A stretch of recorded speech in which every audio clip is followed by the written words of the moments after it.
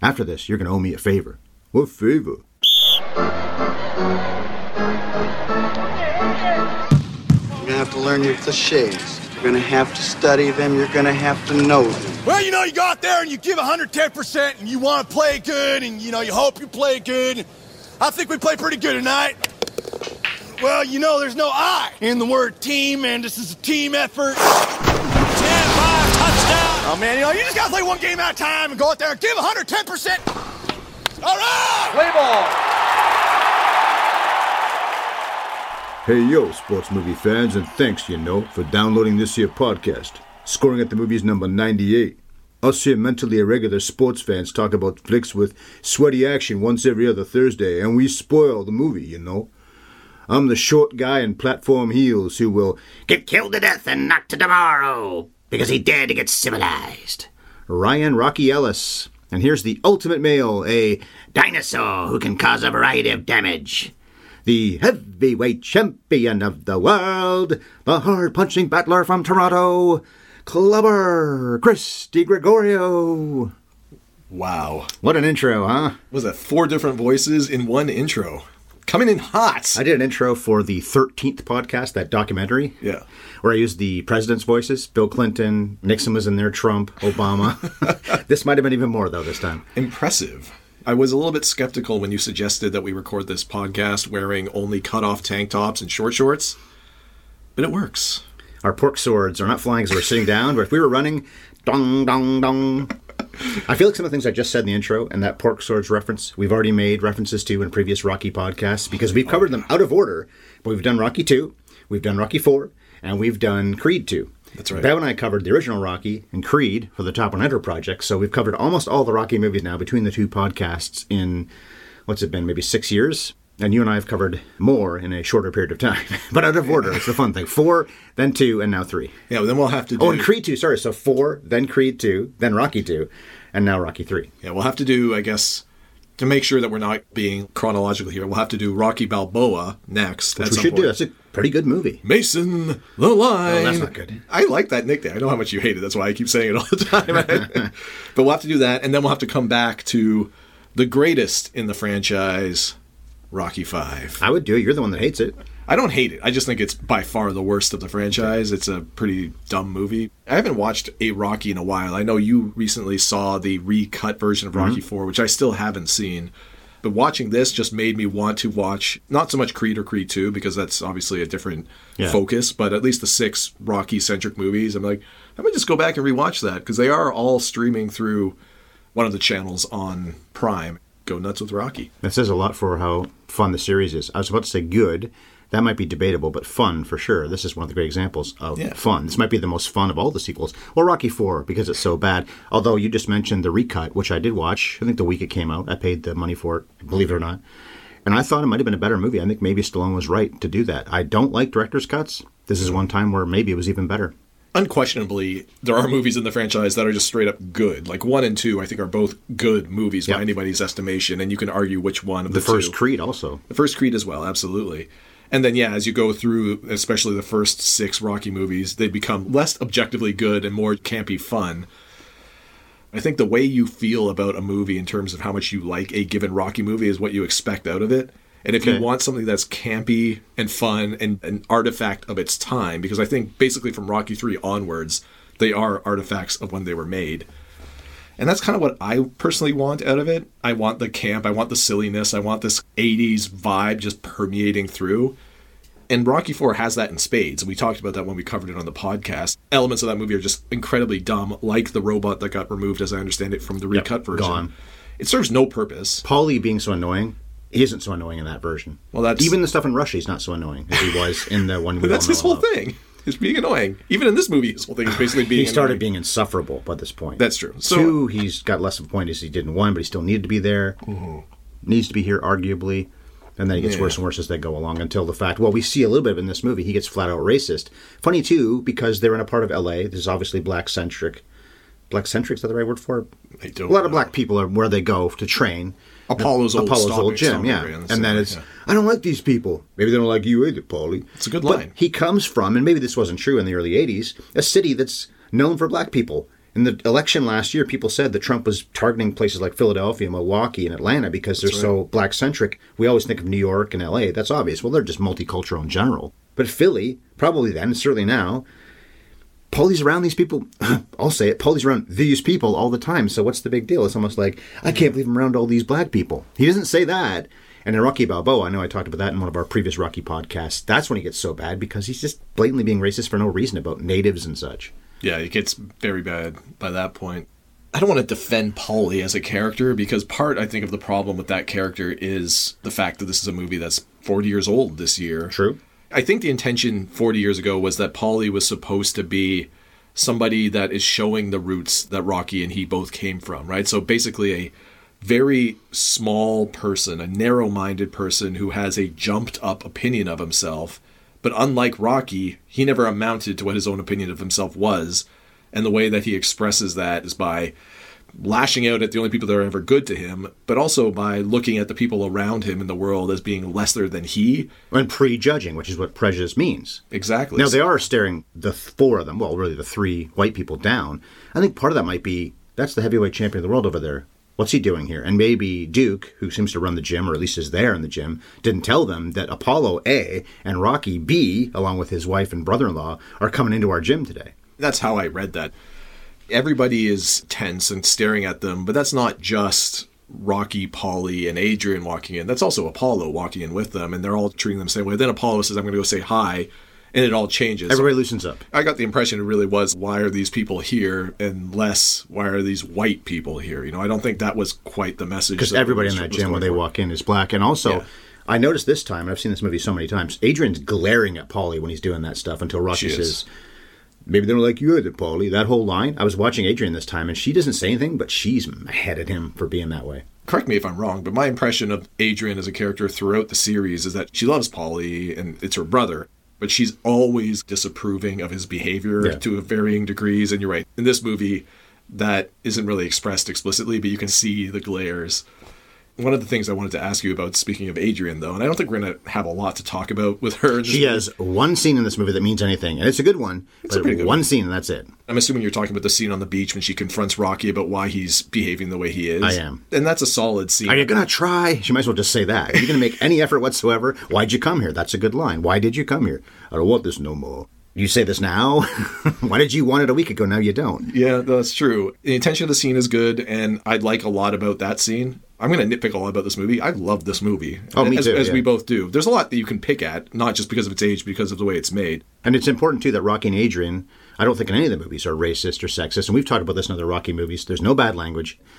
There's no drugs. And until the fifth one, there's no corruption with management. Until that Don King guy, basically, Richard Gant, I think is his name. Only in America. King. But he's playing Don King. Yeah. Until that point, there's no corruption. So these movies have never been true to boxing anyway. And also the fact that these guys can take so much punishment and keep on going, no matter how hard Rocky's head is. He's a brick hit house, man. Is he ever? But again, I think that goes back to how much you enjoy this movie is what you're hoping to get out of it. And if it's a realistic, biographic depiction of the sport, go away. Go away. But anyway, it's Talia Shire's best opportunity to act in this movie. But there's something about it that strikes me as a little bit weird. And part of it, I think, is Stallone's acting.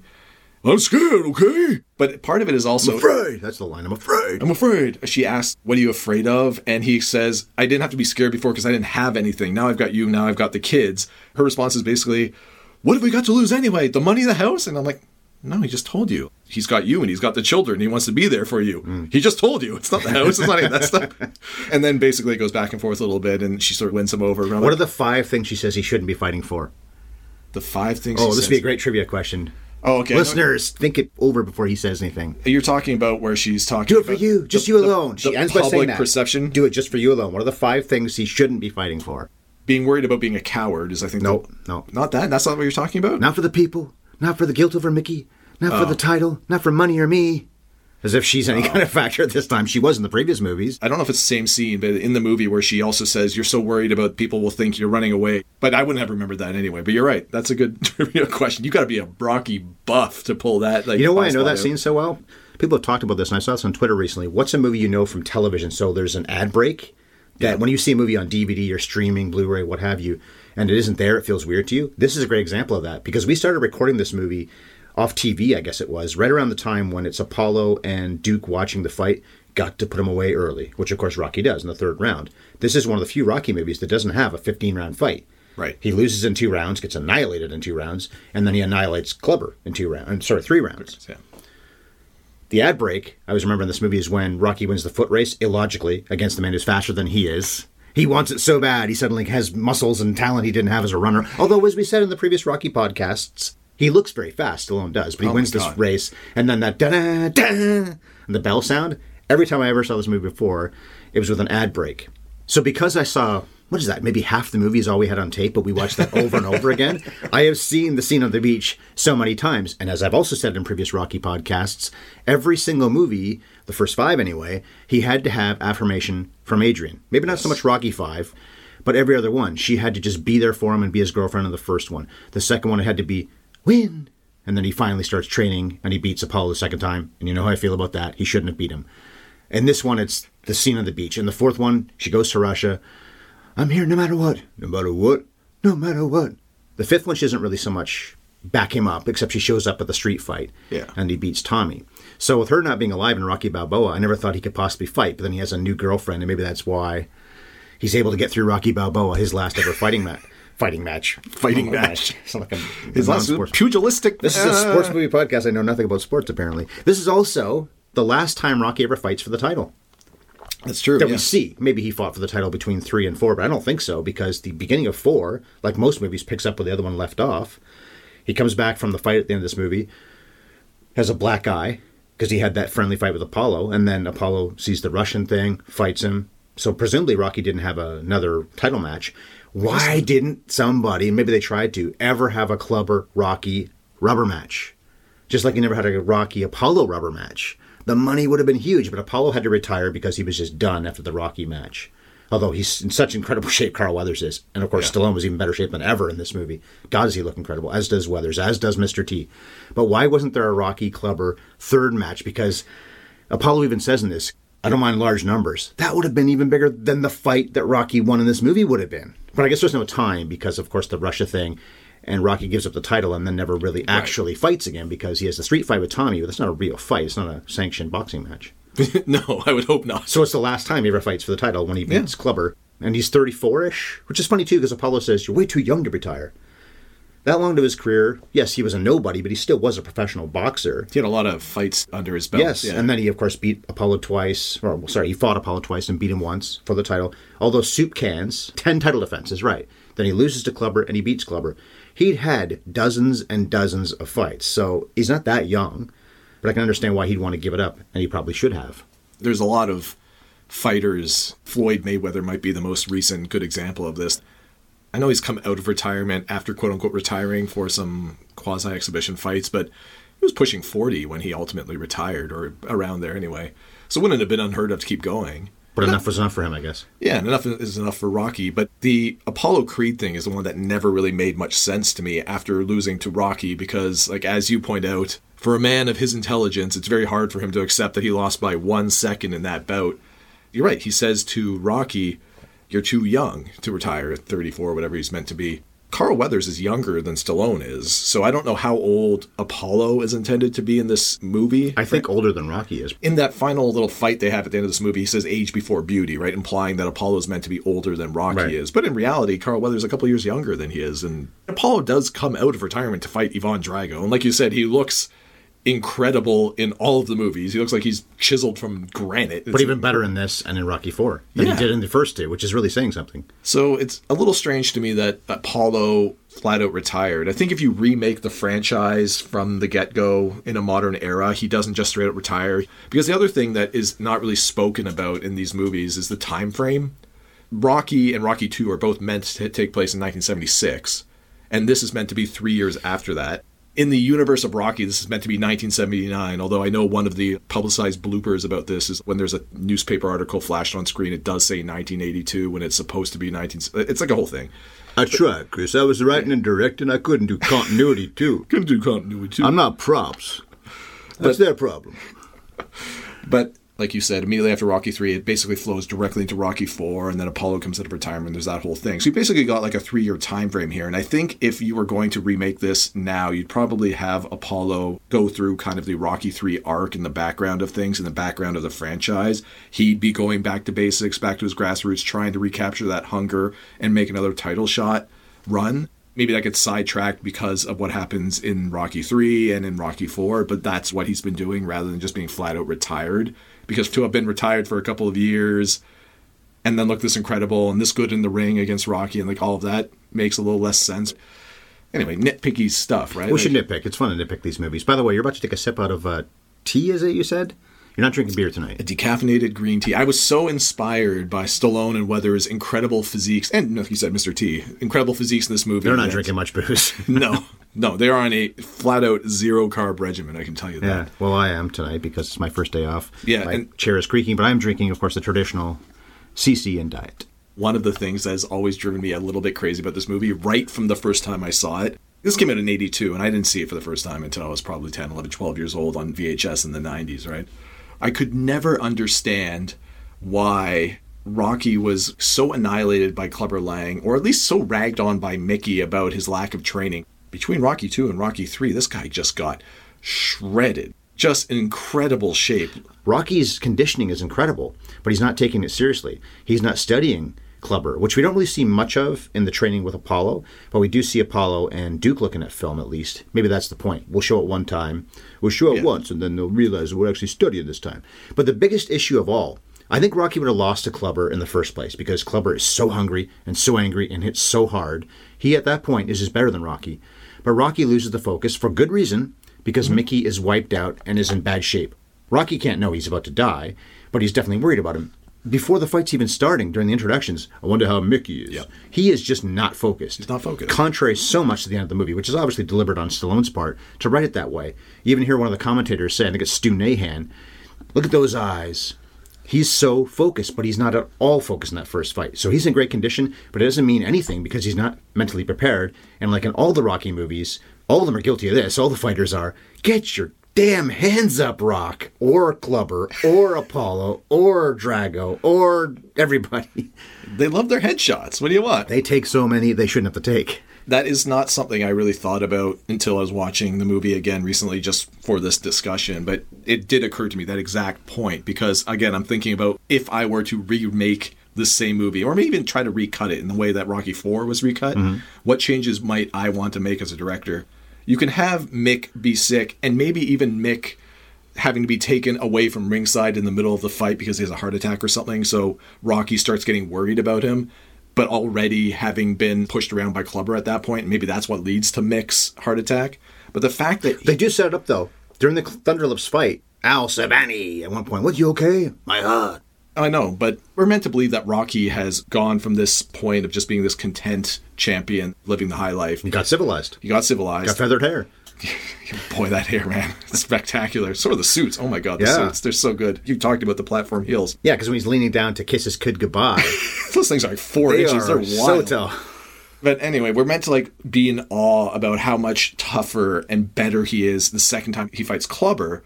But to me, watching it this time, it was undercut by the notion that we know he didn't even want to go in the ring for the first fight. I don't know what to do, right? And Mick has to tell him, go in the ring. But if you're Mick, you know that if you're not focused, especially after he's already told Rocky, this guy's a killer, if you're going in there worried about your good friend and trainer, you're just going to get destroyed that much more. So the fact that he went to that first fight clearly distracted, his head's not in the game, he's not thinking about the guy that's already likely going to destroy him, it kind of undercuts how devastating Clubber is in the first fight, because you can make the argument, if Rocky's not worried about Mick, maybe he does better. Maybe he doesn't win, but maybe he goes to 15 rounds or something. Probably not.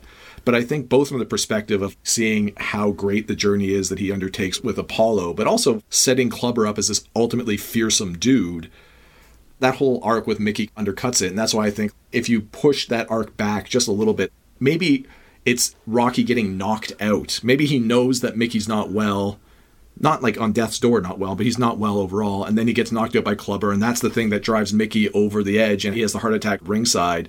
Then maybe it's like a twofer, because Clubber seems like a literal killer at that point. almost in the way that... He'll kill you to death inside of 3 rounds, which is what happens. Yeah, except in that case, it's Mickey that gets killed to death inside of 3 Right. rounds. Rocky's got that added incentive, and you don't have the argument to make that he was distracted during the fight. No And I think excuses, as Adrian says. that's right. And I think part of what makes Drago so fearsome in the 4th Rocky is just the way he annihilates Apollo. There's no excuses, right? Apollo is so focused that he's screaming at Rocky, don't throw in that towel. I do have the question, though. If they had postponed, would the crowd riot? World Heavyweight Championship match, the number 1 contender maybe. against the heavyweight champion of the world that they all love. Wherever he goes, it's not just Philly now. I don't remember where that fight is. The end is in Madison Square Garden. I love that ring announcer. He's my favorite ring announcer. The other guy with the heavyweight champion of the world. He's fun, too. And, of course, the guy with the mustache who did the paintings you see. You see one of them in this movie, and you see the one at the... Well, we see the painting on the wall in the Creed films of the 2 of them fighting, because that's when Donnie asks Rocky, who won that fight? He did. Meaning the one we see at the end of this movie. Maybe he was just being nice to Apollo's son to say, Right. he did. But when he comes back at the beginning of 4 and says to his own son, I was in a fight and that kind of thing, has a black eye. But Rocky gets annihilated in every fight he has. So if they had an actual fight, even if they're friends, he should look worse than he did. But that means that Apollo won the rubber match that no one saw. So if they do cancel that fight that night, do the people riot? What happens? Good reason or not, and that is a good reason. My manager is dying, and he didn't know he was dying, but whatever that was, and I mean, an hour later, the man's dead on the slab. And you know what? I've seen this movie so many times, I dropped a little tears of the eyeballs that night when I watched this movie. Dropped a little tears of the eye. If you came out. Stallone, we've said it a lot of times because we've covered him so many times in these Rocky films. We've done him 4 times. He and Carl Weathers, because Weathers has been in 3 Rocky movies, Stallone in 4, because Stallone was in Creed and Weathers wasn't, but Weathers is in Happy Gilmore. These 2 guys are catching people like Woody Harrelson and Kevin Costner on the list of people we've covered the most. They are. But that might be one of his best performances. You've heard me say it before. Rocky 2, I gotta be around him, Mick. My favorite scene that Stallone's ever played, even though he's incredible in the Creed film that should have won him the Best Supporting Actor Oscar. He's got so many great scenes, but my absolute favorite scene is Rocky 2 when he just says to Mick, I'll schlep water because I want to be around it. But in this movie, when he's crying over Mick, he blames himself. I never really got that when I saw this movie when I was younger, partly because I didn't tape the part where he lost the fight. I didn't know why he says on the beach to Adrian, Mickey's dead because I lied. That's why he's dead. I guess because he means he said he won, but then you see Mick crying a little bit in the profile shot before he actually turns and sees Rocky's face. So he but knows. Mick has to know already, when Rocky comes back, it's over. Who won? I did. I think he says I did. But he at least, okay, there we go. He at least implies, I guess he said it. But then when Mickey turns, the last thing he ever sees in his life is his virtual son, his second son, whatever you want to call him. Maybe his only son anyway. He never talked about a family. Nobody's at his funeral other than Al and the family, the Balboa family. So his effective son, the last thing he ever sees is his face being caved in, and he has to know he lost. And then Rocky's blaming himself for lying. As if that really mattered, because it's not like Mick's heart was going to just be rejuvenated if Rocky came back and did win in 2 rounds. Yeah, that is one of the things that I think holds up and works really well is the guilt trip. These are the things I never noticed when I was younger, but as you watch this movie when you're older, you realize there's actually some intelligent screenwriting, subtle stuff going on here. Stallone's a better writer in all these movies than he was ever given credit for. Oh, yeah. The first one, he got the Oscar nomination, and people said a lot of things. William Goldman, the legendary screenwriter, said Rocky's a great screenplay. So he's got enough credibility that people should listen to him about that. But a lot of the screenplays are really good. We talked about Rocky 2 and Rocky 4 when we did them. Okay, Rocky 4, no, but this one and Rocky 2 have some good stuff in them. Oh, absolutely. And certainly the Creed films, which Stallone had a hand in writing, but he didn't write them by himself like he did these other ones. That scene where Mick is dying on the table and then later at the funeral even, that guts me every time I watch it. The bellowing that Stallone's doing. And they replay that. That's like a sound they play over some of the stuff that happens later when he's training. Gruesomely haunting sounds. It's so good because you can see how that would be a human reaction. You want to be truthful and comforting to this loved one who's dying. You don't want to tell them, yeah, I just got my head caved in and I lost in 2 rounds. But Mick either knows from what he could hear or from what he can see in Rocky's face and how quickly it happened that, yeah, you didn't beat this guy in 2 rounds looking like that. There is that sort of tear running down his cheek, probably from seeing, like you said, his virtual son just get battered that way. And then later in the movie, when Rocky is having this struggle, the reason I like that so much is because you're right. It's illogical to think that Mick would have cared at all about Rocky lying in that moment. I'm sure if Mick could think about it at all, if he cared to, he would realize that he's trying to save my feelings this moment. Yeah, it's fine. a nice gesture. It's a nice gesture. Why I like it so much is because the whole thing with Rocky, aside from the physical training and trying to revamp your style, it's supposed to be that mental recapturing of his desires. The eye of the tiger. Exactly, that's right, the eye of the tiger. And it would have been too easy if he just went from, okay, I got my head caved in and now I want it, so I'm going to get hard Which again. is what happens. Well, he doesn't get hurt, but that's what happens in Rocky IV. Rocky IV, you can understand it a little bit more because of the campiness of it. You can His friend was murdered, effectively. His friend was murdered as opposed to in an front of his face. accidental accident. But Clubber didn't mean to hurt or kill Mickey. No, not directly, of course not. So this time around, in order to make this kind of believable, he goes out to LA to train with Apollo, and fine, I've got this drive back. But really, he's accepted this rematch out of pride and anger, right? And this is what Adrian confronts him about on the beach later. But he's not really the same guy he was when he was younger. He doesn't have that drive. And so part of the genius of it is he has to confront not just what he's saying he's doing to everyone else, but really the demons inside. And sometimes those demons are illogical. I personally think it's logical for him to be scared about being physically battered or beaten down because of losing his family or his ability to be around his kids and stuff like that. Kids. Well, kid, yeah, sorry. Though he has. I guess Paulie's a kid. Paulie is a dependent at the very least. You keep saying, you've said it at least twice now, kids. I think you're right. Paulie is effectively their kid. Can I have a job? I'll knock your block. I will punch at you. I'll try to hit you. All you have to do was ask. Yeah. Can I have a job? That's okay, there you go. He's got two boys, two sons. He really does. Our inner monologue isn't always logical as human beings. We often blame ourselves for doing things that nobody else would blame us for. He blames himself for lying to Mick, and in his mind, maybe that was the final blow that pushed Mick over the edge and caused him to die. Nobody else would think that, including Mick himself, but this is one of the things that Rocky was blaming himself for, and he has to overcome in order to really get back to that mental focus that he needs to win. Yeah, that scene in the garage with Paulie is wild to me. Hard left, back to what you were saying. When Paulie's wildly swinging at his shoulders, Rocky's going into boxing stance, blocking him. And he's working so hard. Paulie's effectively going like, and windmilling his arms, and Rocky's full on. I'll break your mouth. He's working so hard. I'm like, oh, Rocky, chill out. What's Paulie going to do to you? And he's doing it in 4-inch heels, too, which is all the more impressive. Is he wearing them there? I didn't notice it. There. I only noticed it when he was saying goodbye to his son. That's why I had to put it in the intro. Okay. Well, one thing about this movie that's also impressive that I really picked up on this time, not that there's anything wrong with Rocky's form in the garage against a drunk brother-in-law. He's not trying to hit him. He never even came close to swinging at him. But you see the transformation when Apollo trains him. It's about, not even half the movie, actually, after Mickey has died and then Rocky is mourning and Apollo comes to challenge him and say, we can do this together. Right. Which is a cool touch. The rival in the previous movie is now working with you. Other movies have probably done that lots of times over. Maybe not that many times before this one came out 40 years ago. But here's the guy who is his physical equal, better than him. Rocky always knew that. Rocky's talked about that in other movies where he's better than me. But he's going to train me. Apollo and Duke, too, deserve some kind of medal. A Nobel Peace Prize, a Pulitzer, an Oscar or something for how much they change Rocky. He loses 10 pounds, which is not nothing. How much do you think he eats? 202 About 202 pounds, weighing 202 pounds. Then when Rocky fights Clubber, he's 201 pounds. But then when he fights Clubber at the end, he's 191 pounds. So he's lost 10 pounds. Oh, yeah, he's so much faster, and he's got Apollo's style. That one, you keep seeing him work on. So Apollo changes him into, as Paulie says, a black fighter. He's got so much more style, rhythm, and speed. That was a big thing in 2. We need speed. We need demon speed. Lightning fast speed. And he catches the chicken. Lightning fast Italian tank. I love saying that, yeah. Mickey trains him to be faster in the second movie, but logically in this movie, after he's trained with Apollo, he's that much better. Yeah. It makes you wonder if Rocky had been working with Apollo. Of course, he was fighting Apollo. It doesn't really make sense, I guess. Or working with Duke, maybe.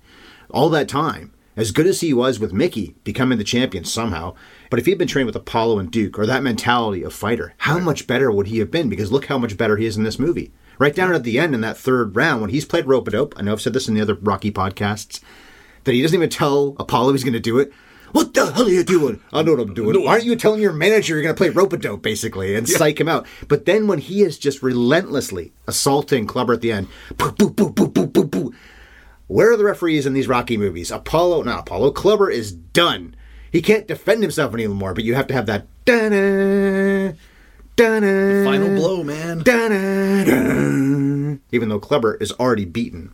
Well, forget about when Clubber's done. How about when Clubber physically picks up Rocky and heaves him back into the corner and starts beating on him? Where's the ref there? Yeah, that's not legal. Well, also Clubber and Thunderlips, and that was a charity match, granted, throw referees around. Thunderlips also throws cops and punches cops. Those things are all illegal. We also see Drago do it in the fourth movie, I think, with the referees. So there's a lot of reasons that Rocky's opponents have been disqualified long before they ever are. Well, they aren't disqualified.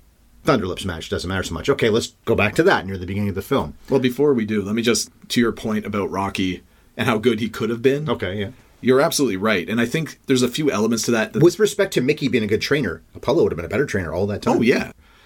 I know other movies have done this from foe to friend kind of thing. Yeah. But I really like the way this franchise does it, because in Rocky 1, they're just straight up rivals. In Rocky 2, Apollo doesn't like Rocky and doesn't like all the... Plays the bad guy. Plays the bad guy. Rocky has an admiration for Apollo. He doesn't have any ill will until he gets called out. But by the end of it, there's that grudging admiration between the two of them, right? Well, not that grudging. Apollo holds his hand up. Good luck. Apollo likes... Did you give me your best at the end of 1 and all that kind of stuff? Or the beginning of 2. Beginning of 2, sorry. We talked about that in Rocky 2. That's one of the better scenes in the whole series, too. Apollo, it's Rocky. Did you give me your best? Yeah. Apollo could have lied to him. He said, no, you're a club fighter and you almost beat me, which is the only reason why Rocky probably would say in Rocky 2, let me try this again. I almost had it, yeah. And you have this gradual evolution from foe to like grudging admiration for each other, even if they're still rivals, to, okay, well now Apollo's out of the fighting game at this point, so this makes a little bit of sense as to why he would come in, not so much just for Rocky, but because he doesn't like the way clubbers... He's got to be around it. Well, he's got to be around it. Got to be around it, Mick. There's a respect there for Mick as well, to be honest with you. I think that's an understated thing. But also he doesn't like the way clubber represents the sport, so he's got reasons to be here, and then of course that evolves into a friendship, and on you go into Rocky 4 and all Apparently that. Weathers and Mr. T had real animosity as well. I heard which that, I also yeah. read about Weathers and Lundgren in Rocky 4. I read that as well, which is maybe interesting. Weathers is the problem. Yeah, at a certain point, maybe you're the problem here, eh? There's a couple of different points in this movie where you hear people talk about how Rocky is actually a fine champ, but not a good fighter. He just won by sheer will. Nobody's wanted it more. And I think the announcers say that before his first bout with Clubber. And then, of course, at the end of the movie, Carl Weathers' great line with, Stallion, you fight great, but I'm a great fighter. Because he's legitimately a better fighter. It's just the will of the champion that has always gotten Rocky. And one of the nice touches in all this series is that Rocky never denied that. He always loved Apollo. Yeah. Well, he didn't always love Apollo. He always respected Apollo. When he puts the title belt on the grave, is that suggesting there that he's giving it up? Yes. As if he's literally going to let it be buried with Apollo. I don't know if that's what that means exactly, but he says in the eulogy, which is also extended in the recut of Rocky IV, and it's an even better eulogy. It's fine in the original version. It's very brief, but it's fine. But Rocky knows, I beat him, but I shouldn't have. He was always better than me. Yeah. So the one where Mickey dies and Rocky got boring, Rocky's not actually boring in this, but compared to the first two, his personality's just gone. There's some stuff with this kid in the beginning, whereby Goldilocks took the porridge, wherever it was he's talking about the Goldilocks story. But otherwise, he's so corporate and dull. The whole thing with the ceremony with the statue, he looks at it like he's stunned. The thing of beauty. Mick and Adrian are marveling at it. Rocky's almost like, what is that thing? How do you not know? Maybe they didn't show it to him beforehand, I guess. I think it was supposed to be a surprise, but it's still, But it's almost like he's annoyed. He's going for a statue dedication, and it's almost like, what is that thing? You saw it draped. You know why you're there. You said we were going out for pizza. I got all gussied up here. The sister doesn't look half bad, as her brother said. Before we left, what's going on here? That actual statue stayed in Philly for many years. The Museum of Modern Art. I think they made 3 for the movie. They actually created... A stunt statue? I don't know why. I don't know, but I heard it took him a long time to make that thing. It's well detailed. It does look like Stallone. It's copper. It's like a legit metal statue. So that thing stayed in Philly for real for many years. Yeah. The museum didn't want it because they didn't think it was actual art. It was a movie prop, although that can be art. It was in front of the Philadelphia Spectrum because one time when The Rock came back to wrestling, they were in Philly. And I don't know if they'd announced he was there. Maybe they did. But the first time they showed him that night, he's down by the Rocky statue, and the audience went ballistic when they see Rock in front of the Rocky statue. And, of course, the steps where it was is one of the most iconic things in this whole series. We see the steps in almost every one of the movies, including the end of the first Creed, which is, how's the view from here? Not too bad at all. So it was released by United Artists 40 years ago on May 28th, 1982. Another hit in this 56-year-old franchise. That can't be right. 46? I thought I'd double-check that. Sorry, 46. That's still a long time. That's still a long time. 46 years old. Dumbass. In fact, it was such a blockbuster that it remains 168th on Box Office Mojo's top 200 adjusted for inflation. Rocky, the first one's on there. I think it's higher. I'm pretty sure it is. Another Stallone sequel, Rambo First Blood Part 2, is right behind this, something like $1 million less than Rocky 3. And one of the more impressive things about this being so high on the adjusted for inflation list is that it wasn't ever really released truly wide the way movies were even then. Really? E.T. that same year would have got this blockbuster everywhere release, because, of course, Jaws started that about 7 years before. This didn't get the massive release at any point. And it obviously lasted for a long time. When movies could do that more often, they played in theaters for a lot longer. But 168th is pretty impressive for a movie this old. The critics thought it was fine. 65% gave it a thumbs up. 5.6 out of 10, though. Again, one of those things where Wikipedia tells you the average and then Rotten Tomatoes tells you the number, and they don't really balance. But anyway, 40 reviews on there and 74% of audiences. It was fourth in 82. E.T. was number one, of course. Yeah. But Six Pack. I don't know if you've ever seen that. I remember seeing that as a kid. Never heard of it. Kenny Rogers, as in the singer, did a movie where he's a race car driver, so a sports movie. Was 40th. Personal Best, we should probably cover that maybe later this year. Mariel Hemingway, and I forget the other woman, in a track and field movie, I believe. Robert Towne, who did Without Limits, I believe directed that. I'm still stuck on Kenny Rogers as a race car driver. I know. So. I think everyone else was back then, too. That was 92nd, by the way. Personal Best was. And Sly's First Blood. So I talked about how the sequel on Box Office Mojo all time, but Sly's first movie in that series, First Blood, was 13th. So he had a big year in 82. Yeah. As he did in 85 with Rocky IV and First Blood Part 2. This movie was nominated for one Oscar. Best Song, the most famous song from the whole series. Well, Gonna Fly Now is, but Eye of the Tiger is certainly way up there, too, when it comes to fame. Is this the first time that appears in the series? Yeah.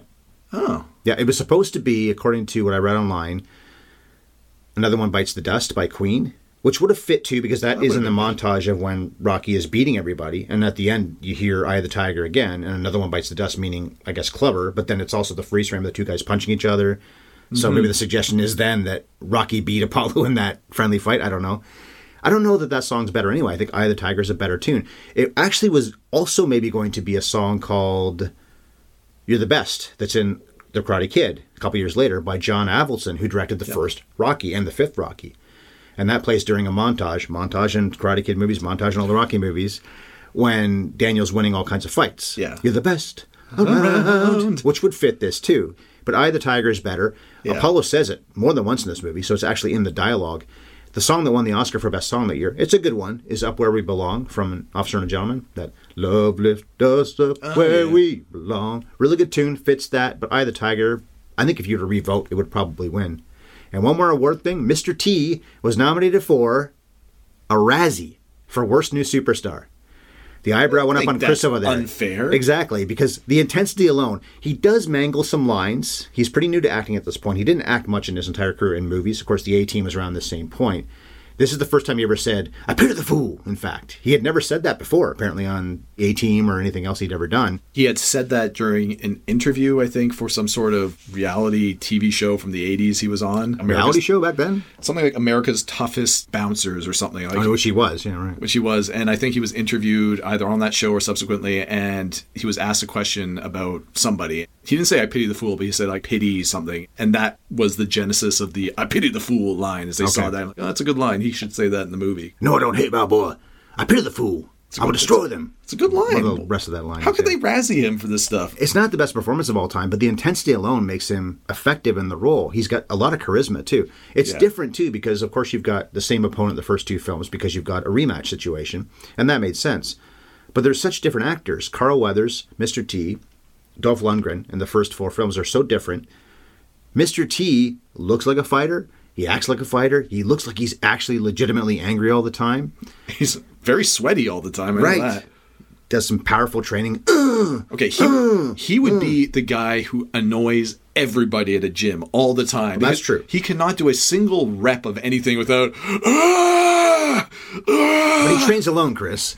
Maybe because he's not wanted anywhere at that point. Shut up, man. We never see anybody with him when he's training. We don't see a ton of him training the way we do in Rocky IV, where so much of it is training. Drago's got all kinds of people around him. And I guess that's the reverse, because in Rocky IV, Rocky's mostly alone with his training. He's got his little entourage of 3 other people, but Drago's surrounded by people. In this movie, it's the other way around. Rocky's surrounded by people, not taking it seriously, despite being in incredible shape. And Clubber is always by himself. Not even the manager. You wear him down. He's all ours. In the second fight, we don't see him at all, except for, well, I guess probably he's the manager in the first fight they have. He has that little bit of dialogue in the second fight, but we do not see him with Clubber otherwise. No, basically not. He is solo. He doesn't say a lot of consequence aside from taunting Rocky either directly or... So better taunts, though, in this whole series. No, they're good taunts, but we don't get a ton of, obviously, character development out of this guy. But one of the things I appreciate about the character generally is if you're setting him up to be a wrecking ball of a fighter, right? This movie predates Mike Tyson, but he is effectively a bigger Mike Tyson. Very good. I like it. One of the reasons it comes to mind is I was listening to a podcast recently, not at all to do with this, but to do with just sports generally. And one of the people was talking about how they always appreciate athletes who aren't bombastic, don't announce themselves loudly. They don't have like a big coming out party when they come out of the gangway into the ring or something. And apparently Mike Tyson, he was like that when he was younger. There wouldn't be a bombastic entrance. He would come in quietly and then just annihilate his opponent. Speak softly and carry a big stick kind of thing. And Clubber Lang's, if you leave him alone anyway, that's kind of what he's like. Right? He comes in by himself. There's no big bombastic entrance. He just walks into the ring and then destroys his opponents. And the only time you ever get the bombastic guy is if you're interviewing him or you're bugging him, like we see before the fight when he's just trying to be alone and quiet. And risking hurting his hands by smashing those cameras and lights, by the way. He's not a smart man. Yeah. He maybe would have had to postpone the rematch because he can't fight because he's cut and bleeding in his wrists and hands. Yeah. You idiot! Yeah, that was not the smartest thing to do immediately before you're supposed to go in the ring, but okay. I will destroy any camera that tries to take what I got. Yeah, exactly. We were going to talk about Thunder Lips. Right, yes. And so pro wrestling is becoming a big thing at this point. Now, granted, this is still early in that transition, but it's becoming a big thing. And Hulk Hogan, I think he got fired specifically for doing this movie. Vince McMahon Sr. fired him. But that is one of the things that's very 80s-ish kitsch that's hard not to love. Whatever your feelings might be about Hulk Hogan, because we've learned a lot about him in recent decades, the character in this movie is still fun. And I kind of like the naivete of Rocky going into it, how he's become a civilized corporate dude, It's right? for charity. It's for charity. Let's have a little fun, right? And then, of course... Bob Hope would do it. That's true. That's true. Part of what I love about Burgess Meredith's performance in this is he goes from gut-wrenching concern for his son... I'm calling Rocky his son for this purpose. He might as well be. May as well. But then he's also like this playful character at points, right? Lines like that.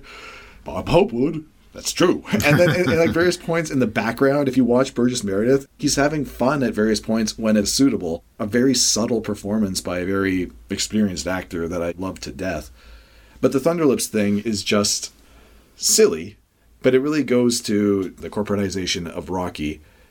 And it goes to the raw strength of the character. And I think this is one of the subtle ways that... maybe subtle's pushing it a little bit, but it's one of the ways that the movie's trying to set up how powerful and tough Clubber is. Rocky is able to be literally thrown around by this enormous giant of a man. The announcer calls him nearly 7 feet and I think 400 pounds, which is an exaggeration, but I get what they're trying to do by playing up the size of Thunderlips so that Stallone doesn't look quite as small by comparison, right? Because Stallone is quite short. And when they show them face to face, he comes up to Hogan's nipples. Yeah. So that means if he's tiny. 7 feet, then Stallone can be more like 6'1", maybe. Yeah, I think Stallone. But he's not. In reality, he's about 5'10", 5'9", something like that. So he's not a tiny guy by any stretch. Part of the problem is a lot of the actors he plays against in these movies, including Mr. T, including Carl Weathers, and certainly including Dolph Lundgren. And Hogan. Well, Hogan's an extreme Just completely example. tower over them. They're huge dudes. They're all like 6'2" and taller and just big, muscular men. Yeah. So they make Stallone look smaller by comparison. They're trying to set him up to be Clubber, that is, a terrifying opponent by showing how much he demolishes Rocky. And this is after Rocky gets punished by Thunderlips and then physically picks up a guy that we're just told is 400 pounds and throws him out of the ring. And that's the end of the match. And that's the end it's of a the draw.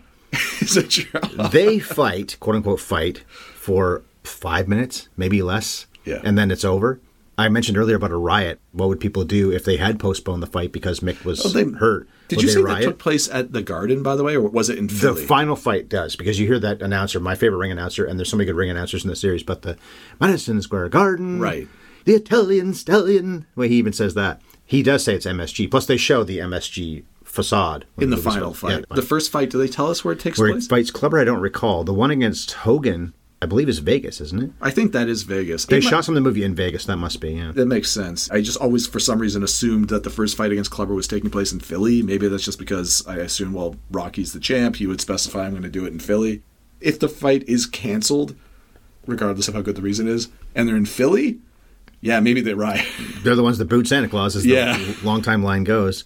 But then the match against Thunderlips, as I say, lasts 5 minutes, and that's it. So are the fans happy with what they got? I hope there was like an opening act or something else going on. Well, there always is in these things. Because you think about a boxing match, the headlining match, or even a wrestling card. Yes, the headlining match is Stone Cold Steve Austin against The Rock, or it's Clubber Lang and Rocky Balboa. But you have a lot of other things. So like the circus. It's funny they bring up the circus in this movie. What are you going to do? Maybe join the circus. That's what boxing, wrestling, these kinds of things are. You have to have all kinds of other things. Even, I guess, MMA. It's not just one thing. It's not, you go to see the Yankees and Red Sox play, but it's not 4 other baseball games before that. Right. It's one game. In these kinds of things, these combat sports, maybe not always, but usually it's multiple other things, and then the main event. But I just wondered about that. What would the fans do? And also so much happens because Thunder Lips is punching cops. And yeah, it's all part of the show. How does he put it again? That's the name of the game. That's what he says. Oh, that's the name of the game. Yeah. Hogan has acted lots of times. This might be, I think it is, the best thing he ever did as an actor. He's so convincing in the way that Stallone wrote him. And of course, he's so big anyway.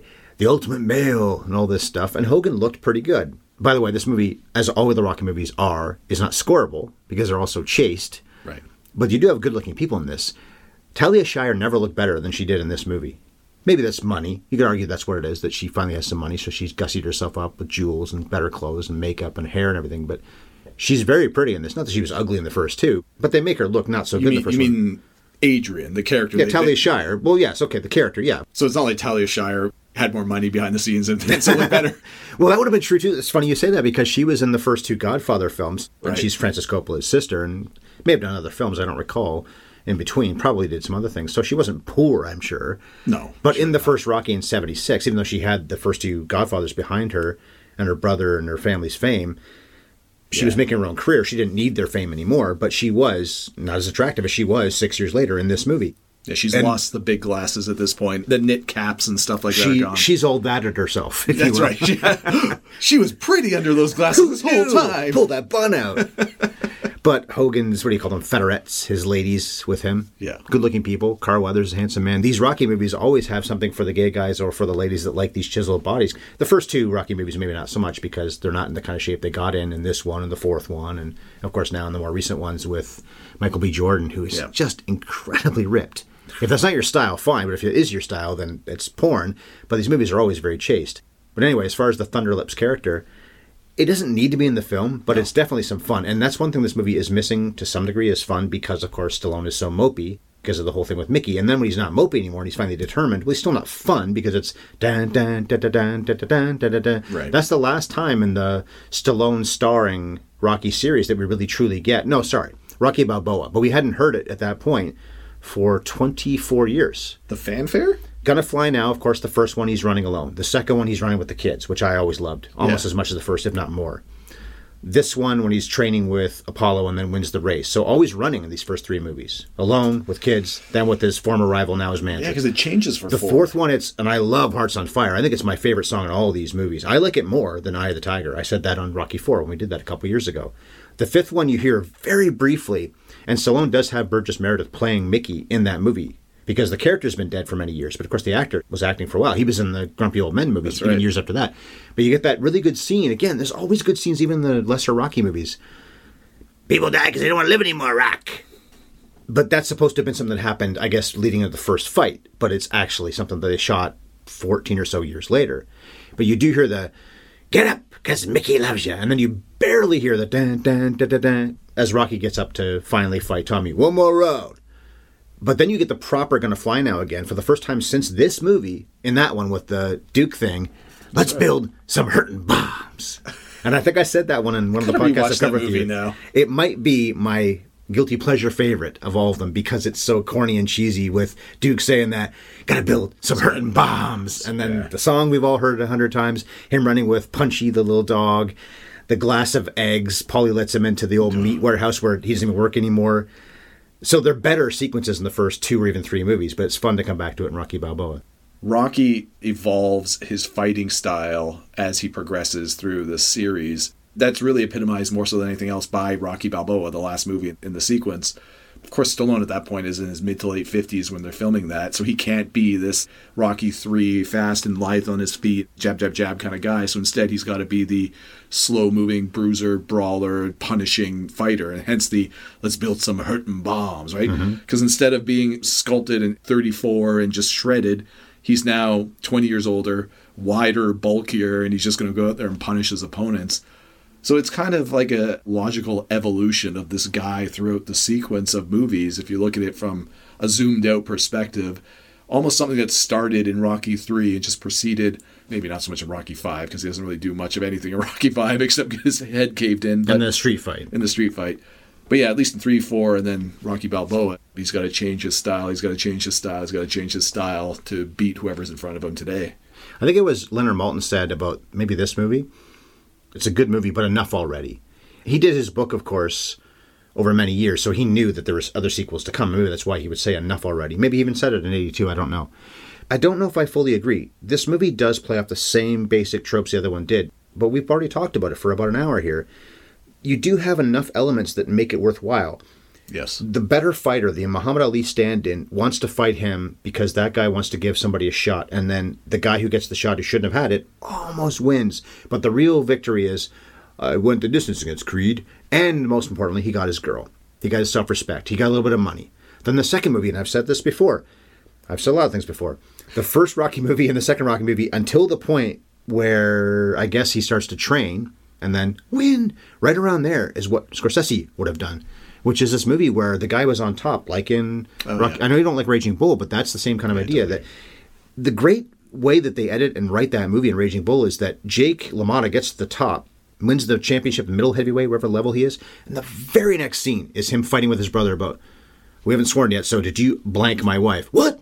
You know what I'm talking about. You've seen Raging Bull. Okay. That would have happened immediately after that fight because he's gotten fatter. That's the point. It's been months, probably, maybe even years. But in the chronology of the editing of the movie, it's right after his best moment. But these movies, these Rocky films, have these evolutions, this evolution as well. Rocky does evolve. Maybe not for the better, because in 3 and 4, he is more boring and more corporate. He has more personality again in 5. It's almost like all the shots from Drago knocked the goofy back into him, the kooky. And he's got it a lot in Rocky Balboa. The biggest thing missing from this movie in 4 is the originality, the way he would speak, the way he would string sentences together, his bad sense of humor, his loneliness. But this movie is playing off of the fact, and Stallone did this intentionally, that he had so much fame thrust upon him. One of the subtexts in this movie is that cameras are everywhere. Media's everywhere. That's why when he's training, there's so many people around. Right. His wife at the time is the one who comes up and says, "Can I get a kiss?" That's right. Terrible performance. Makes you wonder if she didn't like him anymore. The divorce was imminent, and she thought, "Can I be as bad as I could possibly be in Sly's movie and make him look bad for a second?" But that's one of the subtexts of this movie. You see cameras during definitely the final fight. I don't know if you do in the first fight against Clubber, but actual film cameras. Yep. I like the note online about how, why would there be film cameras? Well, they could be shooting a documentary. So that's why you see a focus puller. These two guys are right in front of the ring as the camera's way back, and you see somebody reaching up to pull focus. A, the average movie fan maybe doesn't know what that is, and B, even if you do, that could be a documentary. Mm-hmm. But those were the actual film cameras that were down low. So Stallone was doing something that maybe wasn't that common, using a lot of different cameras to try to get all kinds of different shots to string together in the editing. I see. Any good sports movie, any good boxing movie has to have great editing. Yes. And for all the Rocky faults over the years, the editing is pretty hard to impugn when it comes to the fights themselves. The first movie won the Oscar for editing. I didn't pick up on that. So when you said film cameras, you're drawing a distinction between the types of cameras they might use for, like you said, a documentary or a movie. The bigger, wider lens, yeah. When the guy's versus holding it, like I think it's handheld. Broadcast for TV kind of thing. Yeah, the guy's holding it on his shoulder. You see it a few times, but one I really picked up on, I think it's handheld. But the lens is wider than two bodies, basically. And you see somebody beside him touching the camera because that guy's the focus puller. I see. Okay. I didn't. But then Stallone incorporates that. So that means that in this movie, he's never really alone. Look at the fact we have the cameras in the dressing room. Yes. Because we know that Clubber's got to deal with the cameraman and the interviewers. Clubber, give us an interview. I want to be alone. And then he smashes the lights and the cameras. But that's also supposed to be the case when Rocky's getting suited up and he does the friendly punch to Adrian. Is that okay with my tape? Is it good? I think it's supposed to be that the cameras are there seeing that, too. Even when they're prepping for the fight minutes before, the cameras are in their faces. And that's because Stallone faced that so much in this time frame because of the Rocky success, the first, the second one, and everything else he was doing. Yeah, the Muppet Show thing, that was actually Stallone appearing on that, but then they had Jim Henson redub, "It's Rocky Balboa, yay!" Yeah, but he, of course, had said in the actual episode, it's Sylvester Stallone. We see the circus around him, like you've already described. And in particular, during the training sequences before the first fight with Clubber, we see so many cameras around all the time, which doesn't make a lot of sense. I don't care how famous you are as the top heavyweight champion of the sport, whatever. You're not going to have cameras following you all the time while you're training for the purposes of your nightly news or something. Don't agree. You don't think so? Rocky says he wants to go with the style. He's not taking it seriously. No. I'm just saying the fact that the cameras are there all the time are more indicative that something is happening beyond just your nightly news cameras being there, but rather I think something like you're talking about is happening as well. That people are filming him maybe with an eye towards this is going to be a biography of Rocky. Sure. And so what we see later, if those cameras are being picked up later on in some of those matches against Clubber, is a continuation of that theme. It seemed too big just to be happenstance local news coverage or something. But apparently it was deliberate by Stallone. I think so. Yeah, that makes a lot of sense. Own life. Well, by the way, I did it in a nutshell. In a nutshell, on Rocky III, angry black man stalks rich white man, then beats the, we haven't sworn, poop out of him. That's what happens, right? I want him. You're mine, Balboa. Fight me, you paper champion. And apparently Mickey couldn't have arranged, well, maybe the soup cans that Rocky seems to be fighting in the montage at the beginning, he could have arranged that. Rocky could retire. Okay, nobody can stop him from doing that. But if Rocky wants to continue being the champion, he can't actually avoid the number one contender. Right. We know that Rocky's been the champion for about 3 years, and we know that he's fought 10 fighters. I never really took it that they were bad fighters. As Mick puts it, no, they were good fighters. They just weren't killers like this guy is. I never really interpreted it as being Clubber has been the number one contender for like 2.5 of these 3 years. And no, but at the point where he challenges him at the statue ceremony, then he is. Then he is, yes. And so you're right, he would have had to fight him. I think it's supposed to be part of the character that he's so driven and so impatient that he can't wait for this fight to be scheduled as it normally would eventually be because he's got to force the issue and make it. He follows Rocky everywhere. He's watching so many matches. He's at the Thunderlips thing, which isn't even a boxing match. He's just a big Thunderlips fan, right? I mean, come on. Apparently Clubber's got money to travel all over the place and watch Rocky fight. Got to see him up close. You fool! I'm going to pity you. I will destroy him. I will destroy any man who tries to take what I got. Why does this incredible fighter never get another shot at it? Because apparently Clubber never... Well, we don't know what happened with the title because Rocky doesn't ever defend the title again. That's right. He gives it up. And maybe Clubber fought somebody else or won it 3 times for all we know. I think I read somewhere that Stallone's idea was that he became a born-again preacher or something like that. What? That's what Stallone apparently said. Just like apparently Drago was supposed to have just gone off into the wilderness after losing to Rocky. But this guy would have been so marketable. Losing to Rocky notwithstanding, he did kill the guy's friend, and he took Rocky to the limit and could have killed him. You're going to find a way to market that dude in professional wrestling or eventually MMA or even boxing in America. He doesn't have to stay in Russia. I guess he disgraced them. I fight to win for me. For me! How are Drago and Clubber Lang not marketable beyond belief, but we never hear of them again? Well, we do eventually in the Creed movies now, well, the second Creed movie with Drago. And that was actually, despite the fact it wasn't a perfect movie or even a great movie, a good idea to bring it back. I liked it well enough, yeah. Just like the Cobra Kai series is doing a pretty good job of bringing back its old characters fairly organically. I hadn't heard the thought process behind the Clubber Lang backstory or what his... Go in peace? Go in peace. That's weird. Can you picture that? Go in peace, fool! I pity the sinner. If you're going to have him go off into the wilderness, given his backstory, I can understand that a little bit because he was effectively like a programmed robot by the Soviets. When he breaks free of that, then what do you have left to you? Granted, we don't really know anything about Clubber Lang aside from the fact that he's a terrifying fighter, so maybe there's something in that character that we just were never told that makes sense. There's no indication that this guy would just have religion beaten into him by Rocky in the second bout or something. That seems like a really hard left. He learns a hard lesson because he's not in good enough shape after the second round. So that's one thing, too. I think it's Stu Nahan says, tough rounds to call so far. No, it isn't. Rocky won the first round. Clubber clearly won the second round. Now, Rocky was drawing him in. Well, he doesn't more in the third round, I guess, with the whole, my mother hits harder than that, and he's trying to make him miss, but he was doing it a little bit in the second round, too. It was also a matter, I think, of Rocky saying, let me see what this guy has, take his best shots. I think the only time that Rocky goes down in that second fight is when he's down for maybe a standing 8 count. Twice. It is twice. He goes down twice in the second round, yeah. Okay, maybe the logic is, let me see what he's got. Yep. When he loses, of course, in the first one, he falls face first. The referee probably should have said, okay, that is it. I am not counting. This guy is done. He may be the champion of the world, but it's over. But I think Rocky in the second fight is more starting to outthink Clubber. Again, not telling Apollo for some reason. This is his strategy. But it's more a matter of he's outsmarting him. And then at the end, as I said before, he's just completely destroying him. He's lifting him up off the canvas with these gut shots. But Stu Nahan is wrong because it isn't tough rounds to call. It's 1 for 1. But then Rocky outsmarts him in the third round and then knocks him out. Rocky is exhausted, which makes you wonder if somehow Clubber could have beaten the bell and maybe took it to a fourth round. Rocky would have had that 2 minutes to recover, but would he have been able to keep on going if he's exhausted after he knocks him out? Yeah, I didn't love that voiceover from the announcer at the end of the fight, because part of what he's supposed to be doing with Apollo, a lot of it is conditioning, right? It's speed, it's conditioning, it's swimming, it's running. And he's supposed to be way more cardiovascularly fit than Clubber, like you just said. Clubber's gassed after the second round. So it kind of undercuts that whole message to say, well, Rocky took Clubber's best shots and he powered through them and he beat Clubber, but then he was exhausted after 2.5 rounds.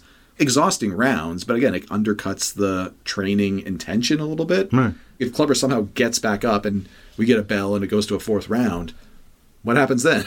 You know what you get? What Adrian said in The Beach.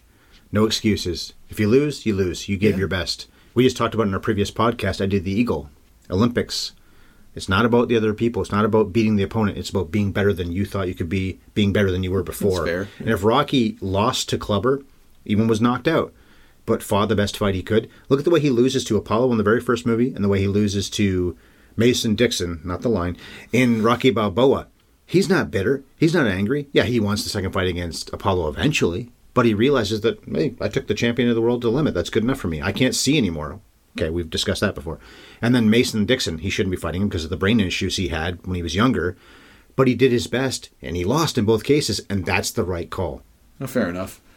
One of the moments during that second fight that to this day drives me a little bit crazy is Talia Shire's performance. She says throw in the towel at one point, but not so much that. But when Rocky's winning during the, he's not getting beaten, he's getting mad or whatever Paulie says. He's not getting killed, he's getting mad, look! Yeah, that I like. But Talia Shire, when she's supposed to be cheering him on, is the least enthusiastic Adrian cheery. It's just, yay. Rocky, Rocky, Yay. versus the Rocky, Rocky, yeah. Your heart wasn't really in this one, eh? Maybe she gave it her all on the beach and didn't have anything left. She gave him the okay and allowed him to actually fight somebody, because she always had to in every one of these movies. It's not realistic boxing for sure, and it's fun the way they cut it. I would argue that maybe the filming of the fighting in this movie might be the worst of the first 6 Rocky movies anyway. Okay. It's not bad. Don't get me wrong. It's not bad. But there are definitely moments when, A, the sound editing is not quite lining up properly, and where you see some of the gloves for the fake punches a good 5 inches away from the faces, and then it's snapping back. Yeah, you guys didn't really do a bang-up job. It's still a lot of fun. Before Mr. T was cast in this role, apparently Sylvester Stallone wanted to cast a real professional boxer whose name I can't remember, because he felt like he had been training to look like a better boxer himself, Stallone. So I can fight now. I'm good enough now that I can stand in a ring for the purpose of the movie with a pro and look realistic, so let's cast a pro. But they brought this guy in, and apparently the fighter was taking it easy. Within 30 seconds or something, broke 2 of Stallone's ribs. It's like, all right, we're not doing that. Get an actor in here, and then Mr. T was... Didn't learn his lesson, though, because on the 4th movie, he said to Dolph Lundgren, hit me for real, Dolph. And he almost died. His heart moved or something in his chest. Dolph Lundgren's a black belt martial artist in real life, and he's an enormous human being. Almost twice your size. Don't tell him to hit you for real. And you didn't learn that 3 years earlier in the Apparently previous not. movie? Well, that's Sly's ego. When he was involved in the making of Creed, that famous story, Michael B. Jordan was sparring with a real pro boxer to get ready for the movie, and Stallone told the boxer, hit him once for real, and just cold-cocked Michael B. Jordan. There's film of it you can see on YouTube where Jordan just gets hit and just goes back like a piece of wood, just Wow. out. So when you know you got your rear end handed to you, you know, This guy will knock you on your A. yeah. Another thing, by the way, me growing up on a TV version of this guy will knock you on your butt. But he does say the A word. We can say ass. That's not R-rated. I do love this mental image now of you spending however many years watching just the last 2/3 of this movie, never really understanding No, a what little more than happened. that. Well, Lethal Weapon we record off TV, too. That's even worse because that's a very violent, very R-rated, very language-heavy movie, and I didn't hear any of that or see any of that until many years later. Wow, this movie's pretty intense. I liked it the way it was, but my God. This is what happens when you meet a stranger in the Alps, Ryan. Nice callback. Yeah, so the boxing's not realistic. We know that depiction of the sport. Real fighters, even heavyweights, would not be able to survive the punishment that all of them take. Apollo. Well, then again, I get the feeling Apollo didn't take that much punishment, Muhammad Ali-esque, before he fought Rocky. He was so good and so fast, and didn't have 15-round fights. I don't think. We don't know for sure because we don't see that depicted. Yeah. You really only had 2 real tough fights. You don't want to have him fight Apollo 3 times. That would be ridiculous. That would be Leonard Maltin enough already. Well, at least the movie does change the opponent and change Rocky's style and change Rocky's look. I think even this movie is pretty well shot overall, partly because you've got the Stallone aspect of let's get in people's faces with cameras, never ending, because that's super duper fame for you. And let's not forget, you do get some really nice close-up, slow-mo shots of some muscular thighs running down the beach. They zero right in on one thigh and one leg of each guy. So can you score? If you're gay or if you like cut male bodies, then absolutely. Absolutely. It's funny, too, to think that Stallone, as great as he looked in this one and in 4, pound for pound, ab for ab, Michael B. Jordan in Creed and Creed 2 might be even more impressive. You think? Could be. Right with him. And Weathers, of course. I mean, right there, yeah, for sure. Lundgren, Mr. T. Hats off to all of them because, wow. It's funny, too, because they show the footage of Apollo and Rocky in the first or maybe even second fight in this movie. Yep. And Rocky looks, with respect to how in shape Stallone was by normal human standards, but he looks fat compared to the way he was. Doughy. By number 3, Stallone's body fat percentage was probably like 1.5%. Just low enough that your body isn't trying to eat itself, but ridiculously shredded. Maybe one reason why he got hurt so easily by that fighter you mentioned in this movie and then by Lundgren. Okay, they also did serious damage, talented fighters, real fighters, but he doesn't have the ability to take a shot. I'm not in good shape. Because his ribs are right there. Well, right, yeah. I'm 48 years old, and I'm in really bad shape right now, but I've rarely been hurt. I think of Eric Davis, the great baseball player with the Reds, but he was always, they said, in incredible shape, but he would pull hamstrings, and he'd hurt this, and he would hurt that, and he would hurt this other thing. But who didn't get hurt very often? David Wells, who was basically looking like me, and Babe Ruth, I guess, back in the day, too. So there is something to be said for not having every muscle be toned and tight and then pop so easily. That era of baseball, there were so many people that were pulling muscles and popping hammies and stuff like that. It was endemic. And part of the reason that was cited is because they were also focused on getting hugely muscular. But if you do that and you don't take the time to limber up and stretch and, I don't know, do yoga. Build a callus on the muscle, if you will. Yeah, if you're not loose, it doesn't matter how strong and big you are, you'll get hurt. But the steroids allowed them to recover from those injuries faster, which is one of the reasons you take steroids. Yeah. And Stallone has definitely taken various drugs over the years. In fact, I think he was caught doing something. Did he admit to it? Before Rocky Balboa, yeah, something like that. I think it was in the early 2000s. Oh, I don't know about the trafficking thing, but I think latter-day Stallone has openly said, much in the same way that Schwarzenegger has, without citing specifically it was steroids, he said when he was competing in bodybuilding, he was taking all kinds of things that you're not allowed to take anymore. Nobody looks like that. I don't care how hard you work out naturally. As far as the score goes, this is grading on a curve because we're such Rocky fans. I'm such a Rocky fan. I'll give it an 8 because the entertainment factor is so incredible. If I was objective, it'd probably be more like a 6.5. But as a fan, it's an 8. What about you? This is kind of why I set up the whole discussion with depends on what you're looking to take out of the movie. But you're looking for something that's a little bit fun and kind of goofy, but you're effectively looking for a Rocky movie. You're not looking for a great cinema experience necessarily, just a great Rocky movie. I'd like to give it an 8 as well. The only caveat I have to that is I don't remember what score I gave to Rocky 4. And Rocky 4 is... Wasn't it a 10? May have been. I hope it was, because Rocky 4 is still my favorite in this series. So whatever I gave to Rocky 4, I give this 0.5 less, just to be safe. Because this might be my second favorite overall. We'll cover Rocky Balboa, obviously, at some point. And then Rocky 5, and that would be all of them between my two podcasts. Until Creed 3 inevitably comes out, and then... Hopefully not with Stallone, because that did it. And I watched that scene again recently, the cross-cutting, with Donnie taking his kid to the graveyard of Apollo and talking to the gravestone for the first time in those two movies.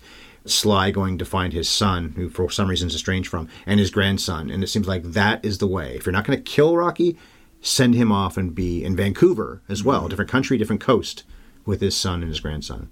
In 2 weeks, we'll cover something very timely because it's up for a bunch of Oscars just a few days later, about a week and a half later. And it's something neither of us has even seen yet.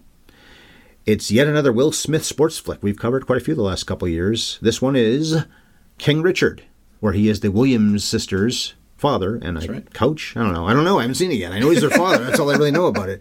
I'm not even sure who plays the Williams sisters.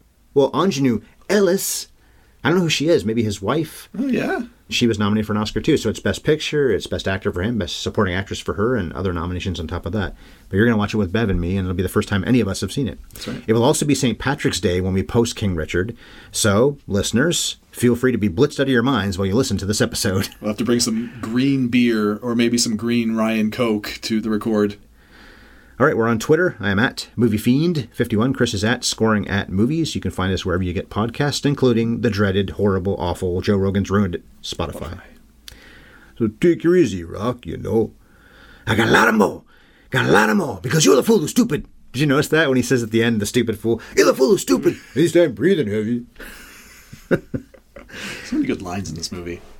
Would you just take it easy, Clubber? Don't be mentally irregular. Don't be mentally irregular.